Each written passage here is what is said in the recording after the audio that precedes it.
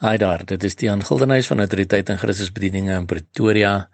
Dit is Sondag 18 April 2021 en die teksvers wat die Here op my hart geplaas het om met jou te deel vandag, kom met Matteus 5 vers 9, wat sê, Salig is die vredemakers, want hulle sal kinders van God genoem word. En ek het net hierdie ding in my hart gekry, is jy 'n vredemaker? Is ek 'n vredemaker? Of is ons so geneig om saam met die wêreld te wil beklei oor alles? Te wil beklei oor die goed wat verkeerd gaan, te wil beklei oor die goed wat hierdie kant toe gaan, te beklei oor die vaksines, te beklei met mekaar oor die vaksine kry of nie die vaksine kry nie, te beklei met die regering, te beklei oor finansies, te beklei oor die belasting, te beklei oor, is ons vredemakers? Want jy sien, is my interessant dat hierdie vers sê, salig, dit beteken geseënd, is die vredemakers, want hulle sal kinders van God genoem word. En so baie van ons sê ons is kinders van God, maar is ons werklik vredemakers? Of praat ons maar saam met die wêreld? Of probeer ons juis in elke situasie waar daar gemoedere bietjie hoog loop en dies meer, juis vrede bring in daardie situasie, tussen twee partye, tussen verskillende mense? Of kies ons maar net eenvoudig kant en ons beklei saam en ons is almal in uproar en almal is kwaad vir almal. En ek het net vandag hierdie vers in my hart gehad. Salig is die vredemakers.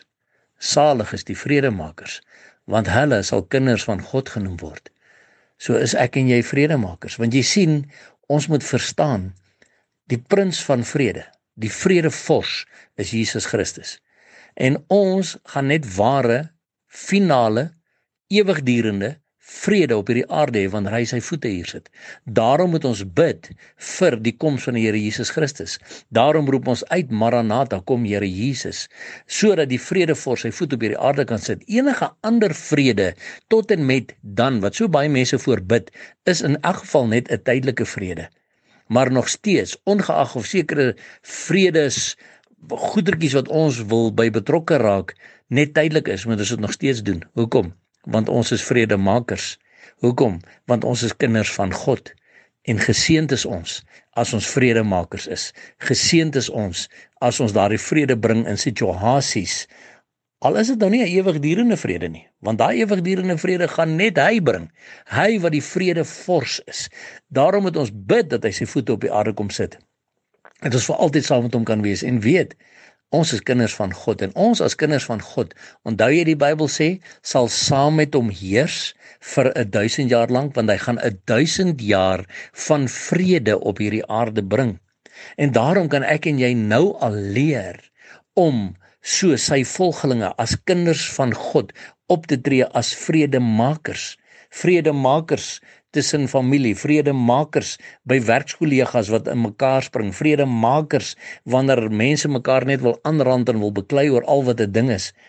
Maar die vraag is nog steeds, is ek en jy 'n vredemaker? Of is ek en jy deel van die wat opstook, kwaad word, kwaad steek, kwaad spreek en dies meer? Want dan is die vraag, as ons dit nie doen nie, gaan ons salig wees? Gaan ons geseënd wees as ons dit nie doen nie? En gaan ons dan kan sê, ons moet kinders van God genoem word, as ons nie vredemakers is nie? Hierdie ding het my nogal getref vandag, ek moet dit regtig vir jou sê. En ek kan maar net bid, dat die Heilige Gees ook in jou hart sal praat hieroor. En laat jy vir jouself die vraag vra, jy wat jouself 'n kind van God noem, is jy 'n vredemaker? Of is jy deel van die opstokers van hierdie wêreld? Want as ons kinders van God is en ons wil geseënd wees, dan moet ons vredemakers wees. En ons hou aan uitroep vir die vredevors om te kom. Maranatha, kom Here Jesus. En onthou, Jesus Christus is baie lief vir jou.